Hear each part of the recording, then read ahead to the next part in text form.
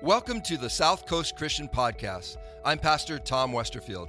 On behalf of myself and our entire staff, we want to thank you for listening, and we hope this message uplifts and encourages you this week. We're going to step into chapter 15 of the book of Acts. And so I encourage you to turn in your Bibles to chapter 15. If you're watching us online, turn on your devices, whatever you want to follow along. We're going to land there. We're going to stay in there. We've been in a series called Acts, and it's really about serving Christ together.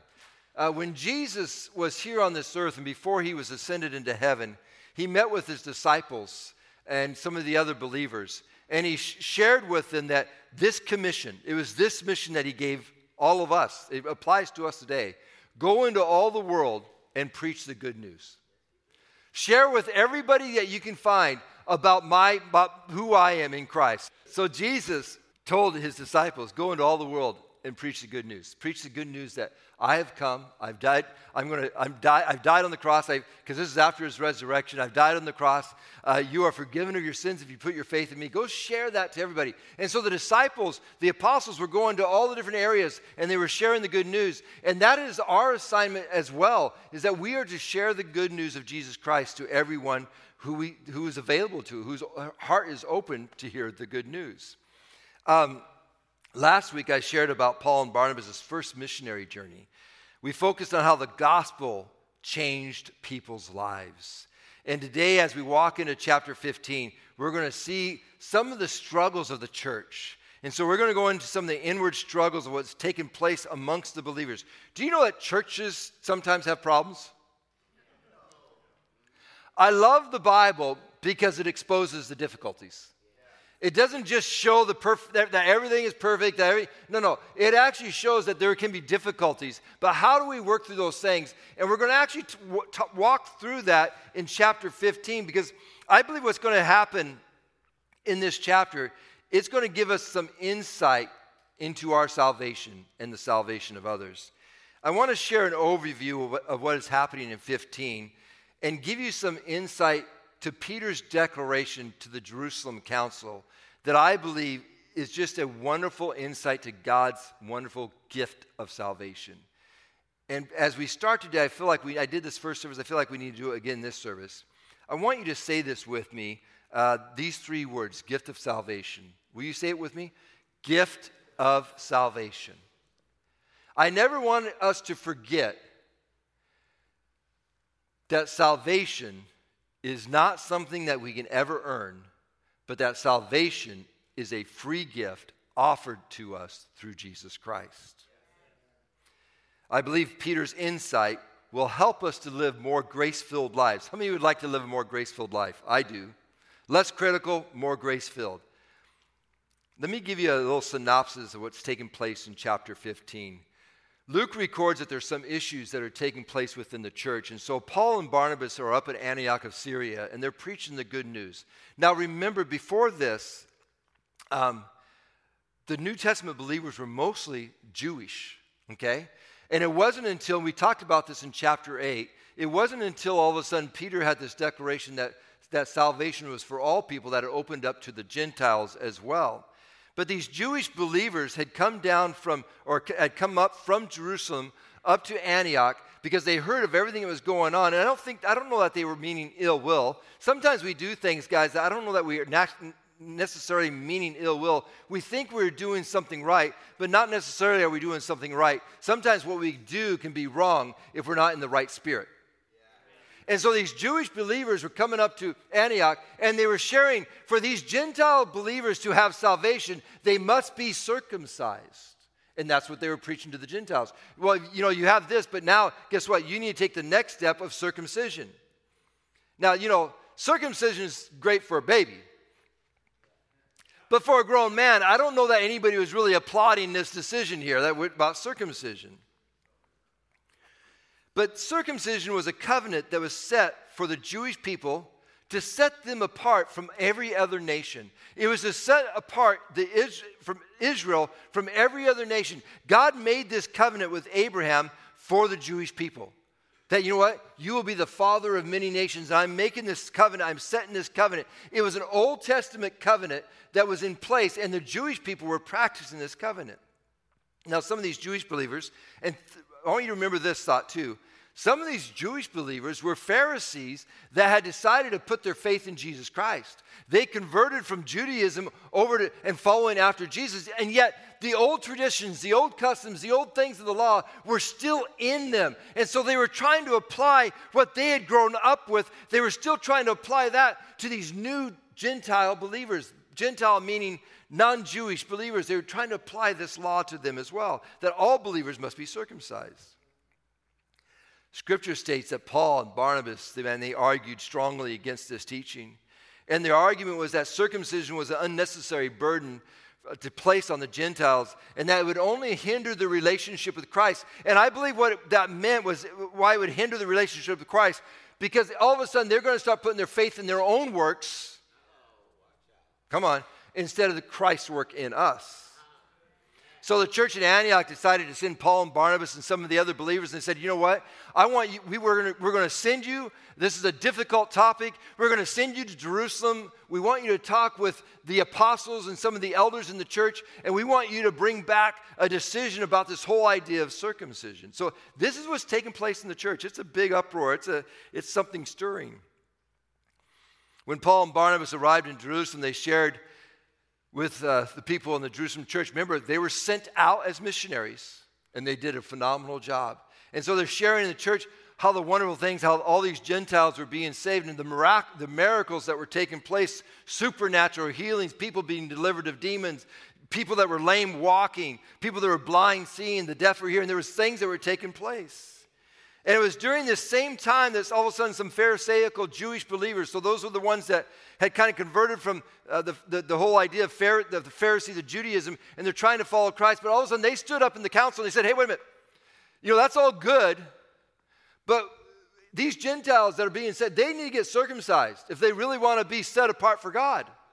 They need to be circumcised. As you can imagine, it stirred up quite a conflict.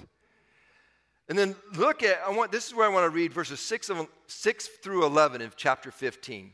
And this is our text for the day. This is where we're going to land for today. And I'm going to finish up with some more synopsis, and then we're going to go into the meat of the message here. But listen to these words, starting in verse 6. So the apostles and elders met together to resolve this issue. At the meeting, after a long discussion, Peter stood and addressed them as follows. Brothers, you all know that God chose me. Remember, we talked about this. God chose Peter to share that, the good news is for all people. God chose me from among you some time ago to preach to the Gentiles, and he went to the house of Cornelius, so that they could hear the good news and believe. God knows people's hearts. And he confirmed that he accepts Gentiles by giving them the Holy Spirit, just as he did us. He made no distinction between us and them, between the Jewish and the Gentiles. For he cleansed their hearts through faith. So why are you now challenging God? By burdening the Gentile believers with a yoke that neither we nor our ancestors were able to bear. We believe that we are all saved the same way by the undeserved grace of the Lord Jesus. Lord, I pray over this word today as I just shared it. Let it become revelation to us today in Jesus' name. Amen.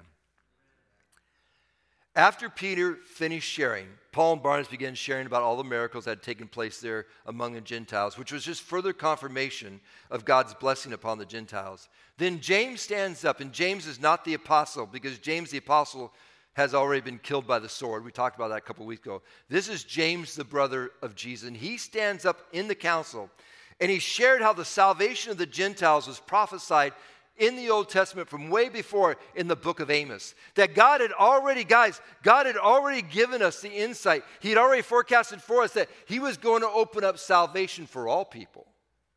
Then James states, let's not make salvation more difficult for the Gentiles. Meaning, let's not burden them down with our unnecessary custom and laws that will distract them from following Jesus.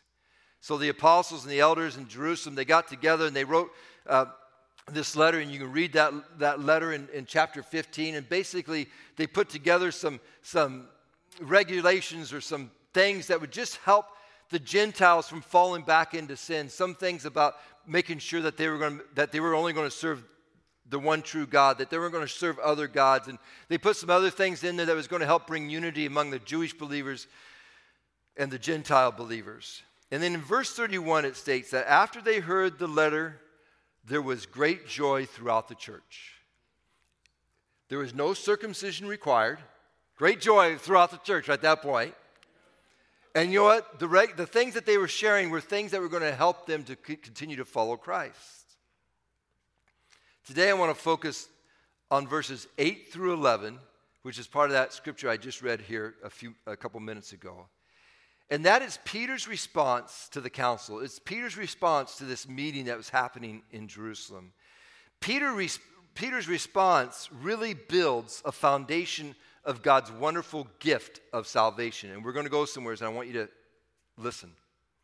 Throughout history, people have tried to add things to the gospel. Throughout history, man has tried to say, well, it's great that you put your faith in Jesus, but you got to do this, you got to do this, and you got to do this as well.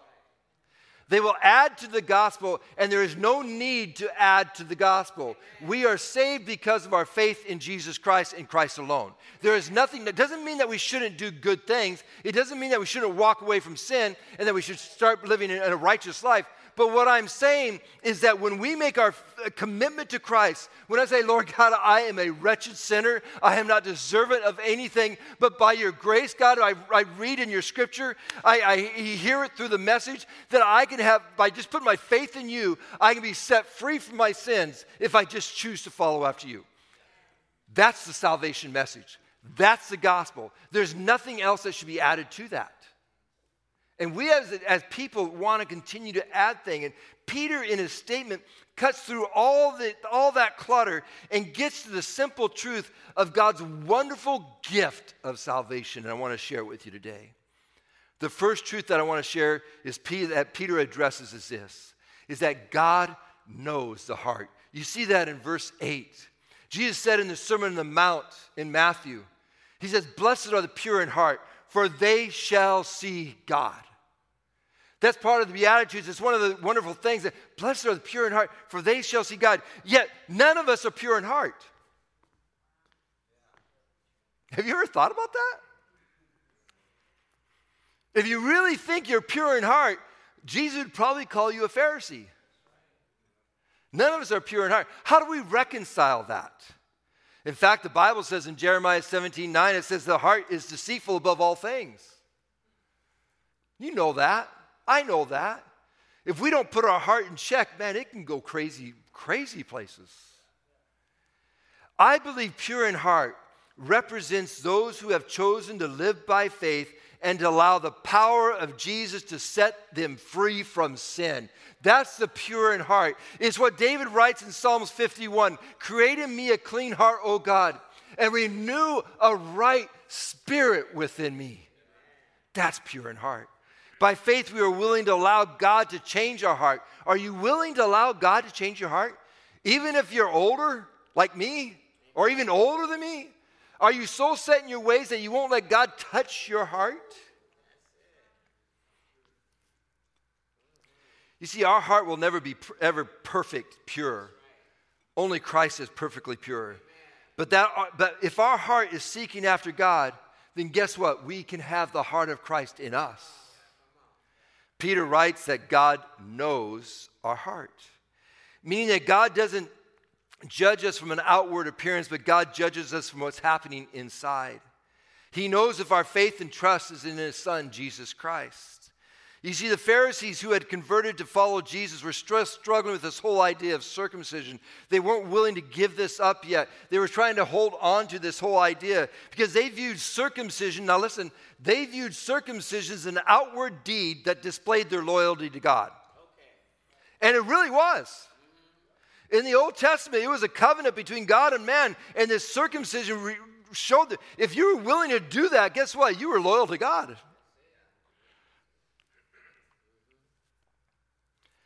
But Peter is identifying something different about circumcision. It's not about outward appearance. It's about an inward transformation. You got it.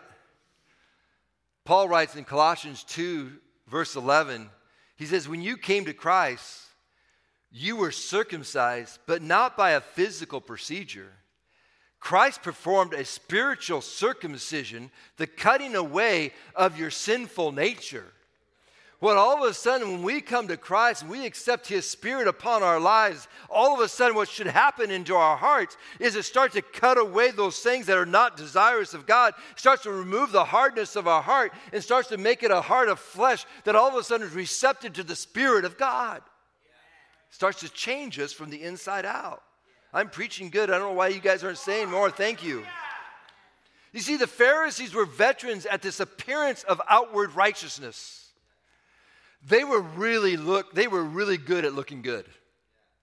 They knew how to say the right things, do the right things, outward righteous. But they were rookies when it came to inward purity. They were horrible with the areas of inside their life. They might say one thing but be thinking a whole other thing. Meaning that they would bite their tongue, they would restrain their anger, they would bottle up all those emotions so that they were thinking that was holding them away from sin. But on the inside were thoughts of murder and adultery and sexual immorality and so on and so on. They might be saying one thing, but they were thinking a different. Now, don't get me wrong. It's not a bad thing to bite your tongue sometimes. It's not a bad thing to restrain yourself at times. But it's not for the purpose of hiding your own sin or your own hatred, but it's for the purpose of correcting your attitude. If you're biting your tongue just because you don't want people to see what's really on inside your heart and you don't want to let that be exposed because you're trying to appear good, you'd be better off not to bite your tongue. But if you're biting your tongue not to say something because you know in your spirit that's not of God, and your attitude is, oh God, create in me a clean heart. Help me, Lord God, renew a right spirit in me. Set me free from that thought, Lord. Help me. That is the heart that God is looking after. Jesus dealt with this subject when He said, you've heard the commandment, you must not commit adultery, but I say anyone who even looks at a woman with lust has already committed adultery with her in his heart. The goal for us as we follow after Jesus is not just to appear to be different, it's to be different. It's more than just appearance. It's having a heart that's chasing after God. If we live by appearance only, then in reality we have no true relationship with Jesus. We are living in a facade, trying to appear that we are righteous, but in reality we're living far from God's truth. The Pharisees were constantly trying to defend their self-righteousness. Did you hear me? The Pharisees were constantly trying to defend their self-righteousness. The prayer, if you remember when Jesus talks about it, oh, thank the Pharisee in the temple. Oh, thank God that I'm not like that publican, like that tax collector over there. Thank God I'm not like that. They're constantly trying to defend their own self-righteousness. You cannot. Why are you trying to defend any righteousness that is completely worthless to God? The only righteousness that God will ever look at is His Son's righteousness in you. I'm going somewhere. You better follow along with me. When King David sinned by sleeping with a married woman named Bathsheba, this is a phenomenal story if you've never read this story. But he literally goes out and kills her husband. To try to cover up his sin, he commits murder. This is the man that the Bible says that David has a heart after God. Huh? What? Are you kidding me? It took the prophet Nathan to come to reveal David's sin to him. He was so in depth in sin that he was literally deceived that there was nothing wrong. After Nathan exposed his sin, David admitted and confessed his sin. It was a painful time for David. He lost his son over this whole scenario. It wasn't easy. It's from this pain that David writes this truth written in Psalm 51, verse 17. The sacrifice you desire is a broken spirit. You will not reject a broken and repentant heart, O God. Without repentance, there is no forgiveness of sins. It's part of the salvation message, is that we have to be able to repent of our sins, turn away from our sins, and chase after God. Doesn't mean that you'll never sin again. It's just meaning that your focus is Christ, And if somehow you make a mistake, God has it covered. Just keep following after me. Bottom line is this. Peter is writing this. God knows your heart. That's the thing is Peter's trying. Wait a minute, guys. God knows the heart of the Gentiles. These converts that are coming to Christ. Is your heart seeking after God? Is your heart broken because of sin? This is the heart that God will not reject. Paul writes in 1 Corinthians chapter 6 that your body is a temple of the Holy Spirit. I grew up as a little kid. How many ever grew up as a kid hearing those words, that your body is a temple of the Holy Spirit? I did. Constantly from my parents. My parents are pastors. They were drilling that into me every day, that your body is a temple of the Holy Spirit, that you can't go do this, that you can't go because your body is a temple of the Holy Spirit. The whole idea behind that is mean that we should strive towards honoring God by allowing God's Spirit to change us. We are no longer our own when we choose to follow Jesus. Our life belongs to God. Is your heart welcoming to the Spirit of God? Does your heart welcome the Spirit of God? Think of it this way. Have you ever rented an apartment or a house? And when you rented the house or the apartment, you came in and there were different kind of rules and regulations. One of the things is that you can't paint any of the walls. You got to leave everything alone. Okay. And we don't want you to put any nails in the walls. We don't want you to hang up any pictures or anything because we don't want the nail holes in the walls because we don't want to repair any damage to the house at all. This is our house. You're welcome to live in it, but this is our house. And also, by the way, there is no pets allowed. So your family pet that you guys love so much, you can't bring that into the house as well. Now, you're either going to choose to live by those rules or you're going to say, forget it, I'm not coming into that house, right? Because it's not going to ever feel like home. If you can't hang up your own pictures, how is it going to feel like home? If you can't even paint the walls or if you can't bring the family pet that you so love, how is that house ever going to feel like home? The property owner doesn't mind that you live there. Just don't change anything. You just won't stay long there. If you stay there at all, you just won't stay long.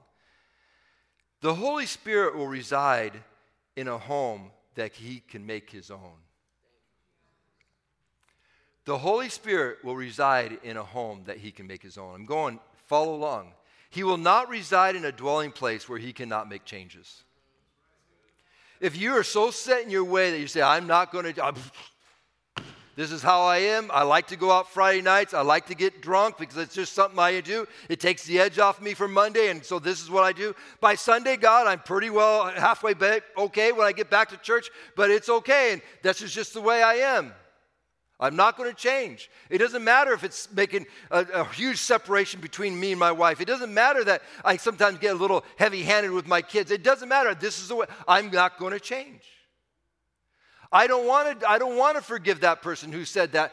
You know what? That person doesn't deserve my forgiveness. I'm not going to do that. The Holy Spirit's going to have a hard time residing in a home that doesn't belong to Him, that doesn't feel like home.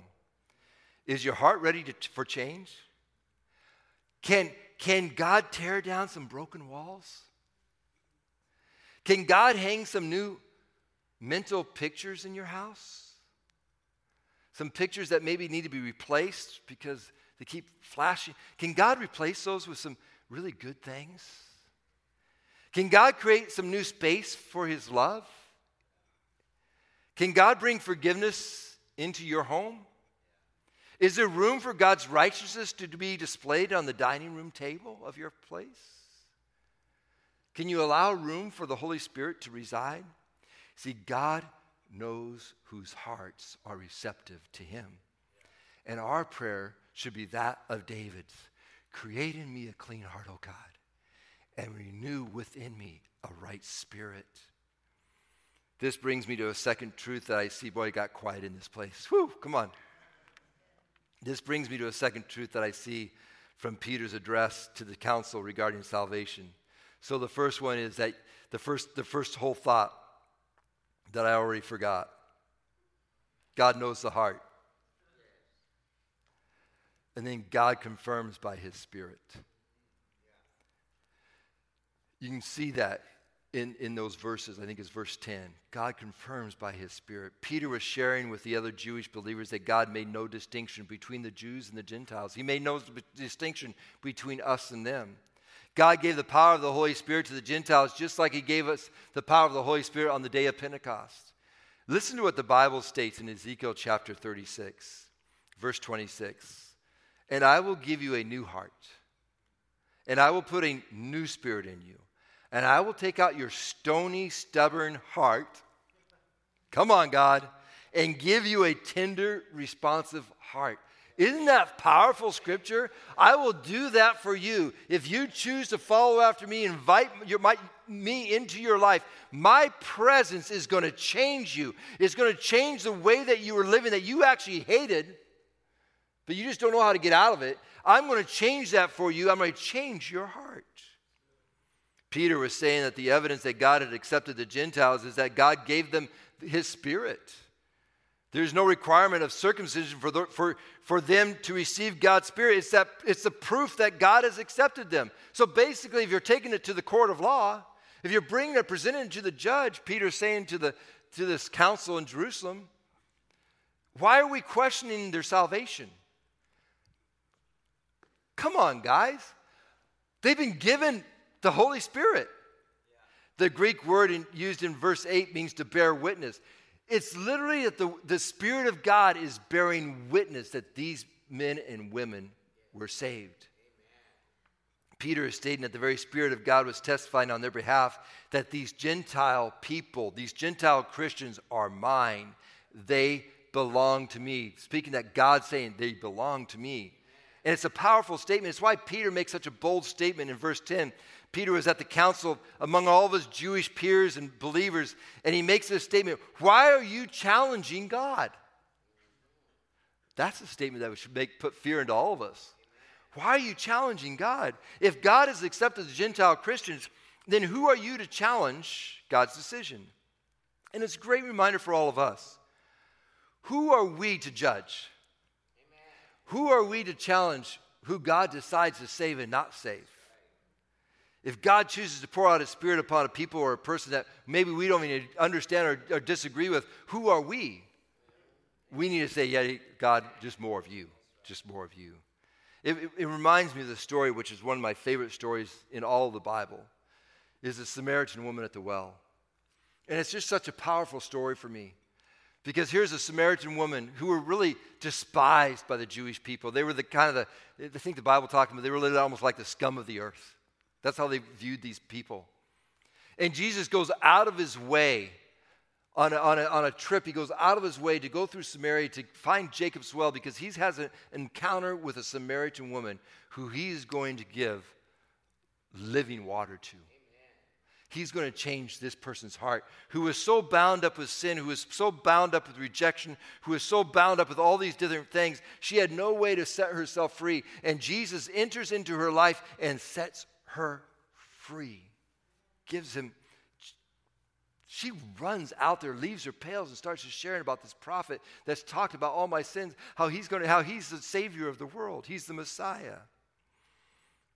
It's a beautiful story of redemption. God confirms by his Spirit, and God confirms your life by his Spirit. This is really important because for you and for me, for salvation, I think it's really important that we understand this in our life. Does the Spirit of God reside in you? Is God's love for others present in you? Is God's desire for righteousness in you? Is God's desire to forgive in you? It's a great thermometer for your life. The Spirit of God should be present in you, and he should be visible in you. He shouldn't be. Back in the day, years ago, I had a friend up in Marysville, Washington. Loved this guy, still love him today. But he's just that friend, or maybe you've had a relative like this, one of those friends or relatives that you just don't want to introduce to a lot of people. You know what I'm saying? He's kind of that closet friend. You just bring him out once in a while, but you don't bring him out a lot because you never know what he might say. And he's going to offend somebody. You just know it, and you're kind of careful with, I don't want. Jesus is not that kind of friend. He's not a closet friend. He's a friend that sticks closer to a brother. He's a friend that you bring out. He's a friend that you introduce to others. He's a friend that can change people's lives. He's a friend that's changed your life. Why can't he change someone else's life? He's not someone you hide away. You bring him out and say, hey, have you met my friend Jesus? Let me share you about Jesus. He's changed my life. He set me free from sin. He set me free from burdens that I didn't know how to be set free from. He set me free from addictions that had such a strong hold on me. And in the power and the name of Jesus Christ, he set me free. He healed my body. We can go on and on and on. The Holy Spirit is the one who gives your life meaning and purpose. He's the friend that you want everyone to meet. Finally, let me share one last thought from Peter's address to the council. He shared those two previous, and then the last thing he shares, through faith, God saves by his grace. I started off today by saying, for all of us, it's the gift of salvation. Salvation is not by anything that we do, it's by the gift of grace, God's grace. Peter has challenged his peers. He asked them in verse 10, why are you wanting to burden these new believers down with traditions and customs that neither we nor our ancestors were able to even bear or to carry? And it's a great reminder for all of us. Others don't have to go through the same journey we went through. Others don't have to carry the same burdens we might have carried. Don't try to put on your baggage onto someone else. All they have to do is follow Jesus Christ. Peter then makes this powerful closing statement at the council. I can imagine that the room is filled, and there's just, everybody's in this discussion about circumcision. And all of a sudden, Peter makes this closing statement about salvation. And we find this statement in verse 11. He says, we believe that we were all saved the same way, right? By the undeserved grace of the Lord Jesus. The only hope of our salvation is in Jesus. There is no other hope. Peter makes that declaration. He says, we're all saved the same way by the undeserved grace of Jesus Christ. And I believe he just dropped the mic. Then he walked off the stage. That's how I read it in Scripture. You can read it for yourself and see. But it says in the following Scripture that the audience became silent. That's why I think it was a drop the mic moment. The audience Paul and Barnabas got back up and started sharing about the miracles that were taking place among the Gentiles. But the audience was silent. Were they silent because Paul and Barnabas were sharing about the miracles? Or were they silent because all of a sudden, Peter just hit them right between the eyes? And he said, you know what? If these guys don't deserve salvation, neither do you. It's undeserved grace of God where we find our salvation. It's through Jesus Christ. Without Jesus in our life, we are all but sinners in the eyes of God. Our salvation is found by our faith in Jesus. We can never separate. You can never separate your salvation from Jesus. Otherwise, you just don't have salvation, because we are all saved by his grace. Therefore, the question is, why are we to judge who's saved and who's not saved? Isn't that something that we need to leave to God? I believe so. I think it's that truth that we can find in our heart. It's not meaning that, don't get me wrong, it's obvious that someone is absolutely going down the road of sin and they're just choosing to do all these wrong things and they're destroying people's lives. And I get that. I understand that. And we should help steer those people back to Christ. But I'm talking about people that we just don't see. Oh, wait. No. Don't judge. You've not walked in their shoes. If they have faith in Jesus Christ. And this is the thing for all of us, that it should give us greater hope than ever before. It's a great reminder for all of us that there's no one that's outside of God's reach of grace. There's no one outside. Your children are outside of God's grace. God's grace can reach them. Your spouse, guess what? God's grace can reach them. Your father, God's grace can reach them. Your mother, God's grace can reach them. That wayward child, God's grace can reach them. No one's outside of the grace of God. Now, it's their choice. They have to choose to put their faith in Jesus Christ. But no one's outside of their grace. We just need to open our hearts and believe in Jesus. I think Peter's words that day were so powerful. there was a struggle in the church of what's going on. And Peter just clears all of the struggle. And this is something maybe a takeaway. I didn't think about this in first service, but I give it to you. Peter clears all the struggle. Do you have struggles in your life at times? And you need to clear all the struggles? How did Peter clear the struggles? By just focusing back on Jesus. See, sometimes in our lives when we get so much clutter there, all we need to do is say, you know what? I'm just going to put my focus back on Jesus, and he sets you free. Lord, we thank you for your word today. I pray today for each and every one of us that we truly understand that our salvation is a gift and that our salvation is found in you alone. There is no other way. It's not through our goodness. It's not through our works. It's not through, not that any of those things are bad. Those are good things that we should do. But those never will earn our salvation. Our salvation is earned only by our faith in you. And I pray today for some of those who are struggling, Lord God, from sin, who are struggling with the past, who are struggling with brokenness, who feel undeserving of your grace, who feel undeserving of your love. God, I pray you set them free in Jesus' name right now, that they be set free from the things of Satan, the things that are trying to hold them back from entering into a relationship with you. I pray, God, that you would stir their hearts. I pray that you would circumcise them today in such a way that heart that is of stone, God, it will start to turn into flesh once again and be set free to be able to worship you. I pray for everyone here today that, Lord God, that our faith would be in you. If you're here today, if you're watching us online, if you're here in the audience, and you never made a decision to put your faith in Jesus Christ, which basically means that you're choosing to follow after Jesus. You're allowing the Spirit of God to change your heart and your life. And you want to make that decision today, raise your hand real high today. Just raise it real high. Eyes closed, heads bowed for just a minute. Raise your hand real high if you want to make that decision today. And if you're watching us online, I see those hands. If you're watching us online today and you want to make that commitment to Christ, you're saying, today, I'm making that choice. I want us all to say this prayer together. And I want to say it in a way that we mean it. Even if you've accepted Christ 20, 30, say this prayer with us today and mean it in your heart. Lord Jesus, today I choose to follow you. I ask that you set me free from my sin.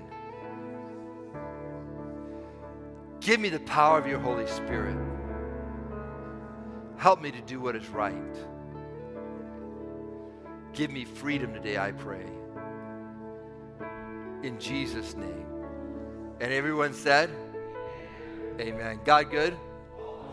Yeah, he is faithful, guys. He will never leave you, nor will he ever forsake you. His love is always there. It's always present. All you have to do is to reach in and ask him for his love and his forgiveness, and he will give it to you. Amen. Thanks for listening to the South Coast Christian Podcast. We appreciate those who give on a regular basis to South Coast, because through your giving, we are able to provide these resources. For more information about South Coast, including service times and ways to give, please visit southcoastchristian.com. And if you haven't already, please subscribe to this podcast. Thanks again, and may this week be filled with new opportunities where you can receive and share God's love.